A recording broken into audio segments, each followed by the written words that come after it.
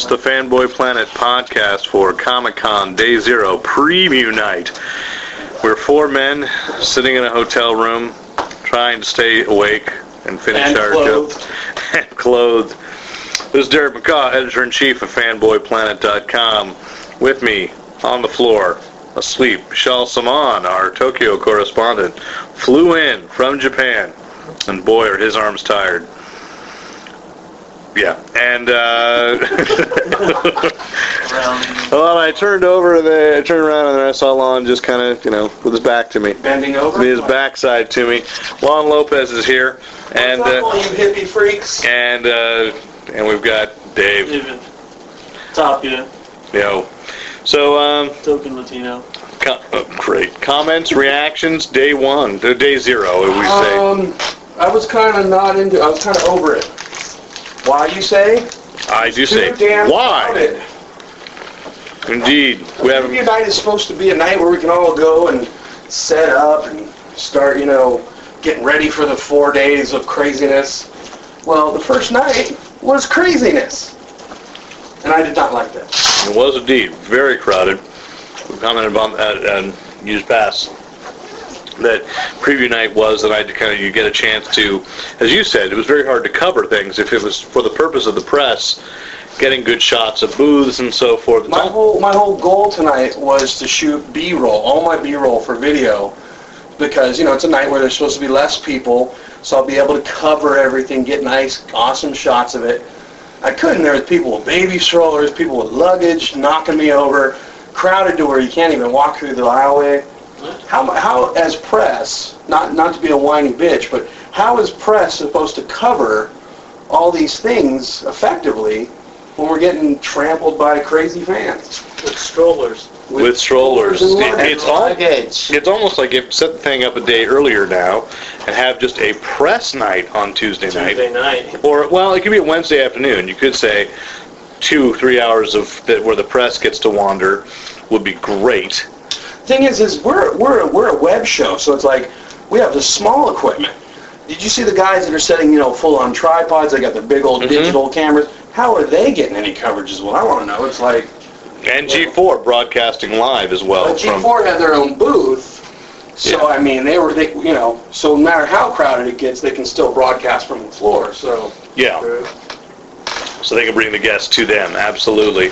How about, though, if we can stop, complaining about it? No, I want to keep bitching about it. Okay. No, is anything that you tonight really struck you that you One more complaint. Okay, go ahead. Felt a lot like last year. I was expecting to come onto the floor and see all brand new stuff and feel like it's a brand new Comic-Con. Sci-Fi Channel has the same art structure floor model thing they had last year. Whatever that is, yeah. A couple of the other video game booths had the same thing. Fox and Warner's had kind of the same setup, and I was like, "This is Comic-Con 2007 or Comic-Con 2006?" I was really unimpressed by that. So DC does tend to change its banners out. DC and Marvel had awesome setup booths. And in fact, we should say this is the first Comic-Con in several years in which Marvel has its own booth again. That's true. So that's pretty exciting. Well, as a newbie to Comic-Con, everything was new to me, so it looked... this is your first time at Comic-Con? At Comic-Con. Then you need to speak up into the mic, sir, because you are the newbie. You are the person... Well, I've been to other conventions before. It's just the first time at the mother of all conventions, and it was cool, except that, like you guys were saying, it felt like it was just like a weekday, or weekend day, like Saturday or Friday, or it wasn't no special... press-only day. It was maddening seeing all these people. More professional, yeah. Already people are signing. I think the first preview night that I attended, we were trying to figure that out, like maybe 5 years ago, 6 years ago. I don't think they had professionals signing that night. I think it was just a meet and greet. There was no real talent. I mean, there was talent, but they were getting to wander. That was their chance, too, to see what else was going on. The rest of the convention, exactly. I remember the first con that I went to on preview night, all the artists or writers or whatnot were walking the floor and just going to see who else is over there, meet up with friends, and if press was around, they were able to chat and, ask about what's new and get a little heads up of what's going on. And DC had people signing. I don't think Marvel had people signing tonight, but again, this is Marvel's first time back. So there you go. Yeah, I was really... How about you, Derek? What were some positives you noticed and you liked? I really didn't get a chance to do much on the floor. I tried to catch around. I thought, well, maybe I should go and check out the T-shirt, because I like to buy the T-shirt. I still haven't decided if I'm going to, because it's a Star Wars T-shirt. Oh, so you're complaining about something now, huh? Well, there you go. It's a really cool shirt. It's just that that's not Comic-Con to me. But wasn't the first Comic-Con, though? Isn't that where Star Wars kind of made its first kind of debut? Yeah. But yes, but not at the first. Not at the first Comic-Con. But I thought the first Comic-Con had a Star Wars thing. No. Okay. Comic-Con started in 1970. Yeah. So. Okay. Well, but anyway, so when Star Wars first came out, though, didn't it kind of premiere or something at Comic-Con or? George Lucas did stump it. Okay, so there's a connection, right? There is a connection, Lon. I'm not complaining about that. I'm just saying I'm not sure that I want to buy that shirt. That's all. Oh, okay. That's different. Positive to talk about there? Yeah, I saw footage from Beowulf tonight. Okay, 3D. Roger A. The project. Beowulf, the oldest story in the English language. It's actually an epic poem, is it not? Yes, but it's the oldest recorded story in English, even though it takes place in Denmark. The Danes. The Danes. But so Roger Avery, who wrote and directed Killing Zoe and was co-writer on Pulp Fiction, and Neil Gaiman. You said co-writer? That was co-writer. And Tarantino, right? And Neil Gaiman co-wrote this script. What's his name again? Gaiman. Okay, go ahead. One of the best comic book writers there is. What's his last name, though? Gaiman. Oh, okay. All right, so Neil Gaiman and Roger Avery co-wrote this, and Robert Zemeckis directed this in the same motion capture kind of digital painting process that he used for Polar Express. So they showed what Neil said was the second reel. That's all there is. They showed trailer, second reel, and teaser. The 3D is amazing. It looks like a Hildebrand Brothers painting come to life. The Hildebrand Brothers, who are they again? They are fantasy artists. Okay. Only now I think it's just one brother. One passed away last year. So thanks for bringing down the room. Yeah. When you make references like that, I think the fans at home have a right to know. Okay, and so it was amazing footage. It was Angelina Jolie is playing Grendel's dam, his mother, and it's cool. It's odd. Crispin Glover is playing Grendel, and Ray Winstone is playing Beowulf, and so did they show Grendel? Or yeah, is it a surprise? Okay. They showed Grendel because basically what they showed was the second reel was the thing they had finished. They showed it. So I don't want to spoil what goes on in there because if you haven't read the poem, because I'm sure you had to in high school, but you didn't. It's a kick-ass poem, by the way. Yes. Beowulf was like basically the first action hero, kind of, wasn't he? It is. I mean, I think it's gonna really attract. It'll be the widest 3D release. I don't know exactly how many theaters, but they've given it over to every 3D company because obviously IMAX has to run has its own 3D process. When is this scheduled to come out? November 16th. Okay. Just in time for Thanksgiving. Absolutely. So that was exciting. And then after the footage was shown, then they had a reception for Neil Gaiman and what's his last name? Roger Avery.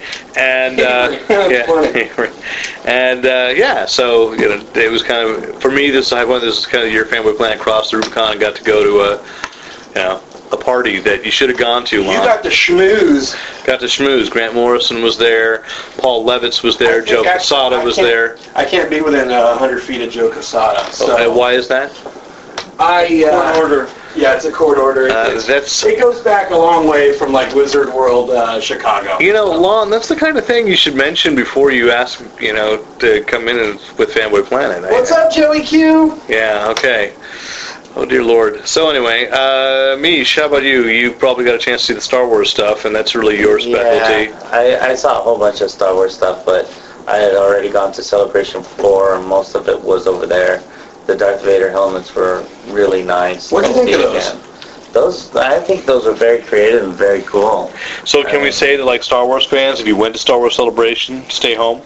No, because Comic-Con is just a different monster altogether. Damn it, I'm trying. Okay. No, don't stay at home. Come to Comic-Con. Make Comic-Con like the 405 at 3 o'clock. Oh, And great. Yeah, horrible. Traffic was bad. Okay. Traffic was really horrible. But So no, that's days- there is a positive thing that I thought about Comic-Con, which was that I liked it that they really did focus a lot of the comic book stuff in one section, and they were all together. I saw a lot of I didn't expect many comic book companies to be here, but I did see quite a few on the other side of the convention center. And it's more condensed, whereas in the past couple of years, they've experimented with kind of scattering them around. And that did not work at all, especially for me. I didn't like the fact that they had the movie studios with the anime guys and the manga guys. So if you know what you want to see, you can create your own convention by which hall you enter. Right, because also, and you notice it right off the bat, right here at preview night, was that when you walk in, where all the movie studios were, it was just packed. It was crazy. And then as you go down towards the comic book area, it kind of trickled down, and not very many people on that side. But I think that's definitely going to change on Saturday. Starting tomorrow. Yeah. It's going to change tomorrow, but Saturday is going to be crazy. If it was anything near last year's Saturday, if you don't have your forward day ticket and you don't have your pass, don't bother coming. Well, it's sold out anyway. It's sold out, and then if you didn't know that it's sold Even out. after Saturday pass, just stay home. It's not going to be fun. We'll talk about it for you. We'll check it out. We'll take pictures. Yeah, There you go. That's Fanboy Planet, sacrificing for you. That's exactly right. Okay, well, let's end it here tonight, because I need to sleep. I'm jet lagged. has to march at some point tomorrow morning, like 4:30 or 5 o'clock. 5 o'clock. Okay. Showtime. And the rest of us get to sleep in. So this is Derek McCaw, Editor-in-Chief of Fanboy Planet, signing off. If you have any comments, please write. Editor@fanboyplanet.com. Remember, use your powers only for good.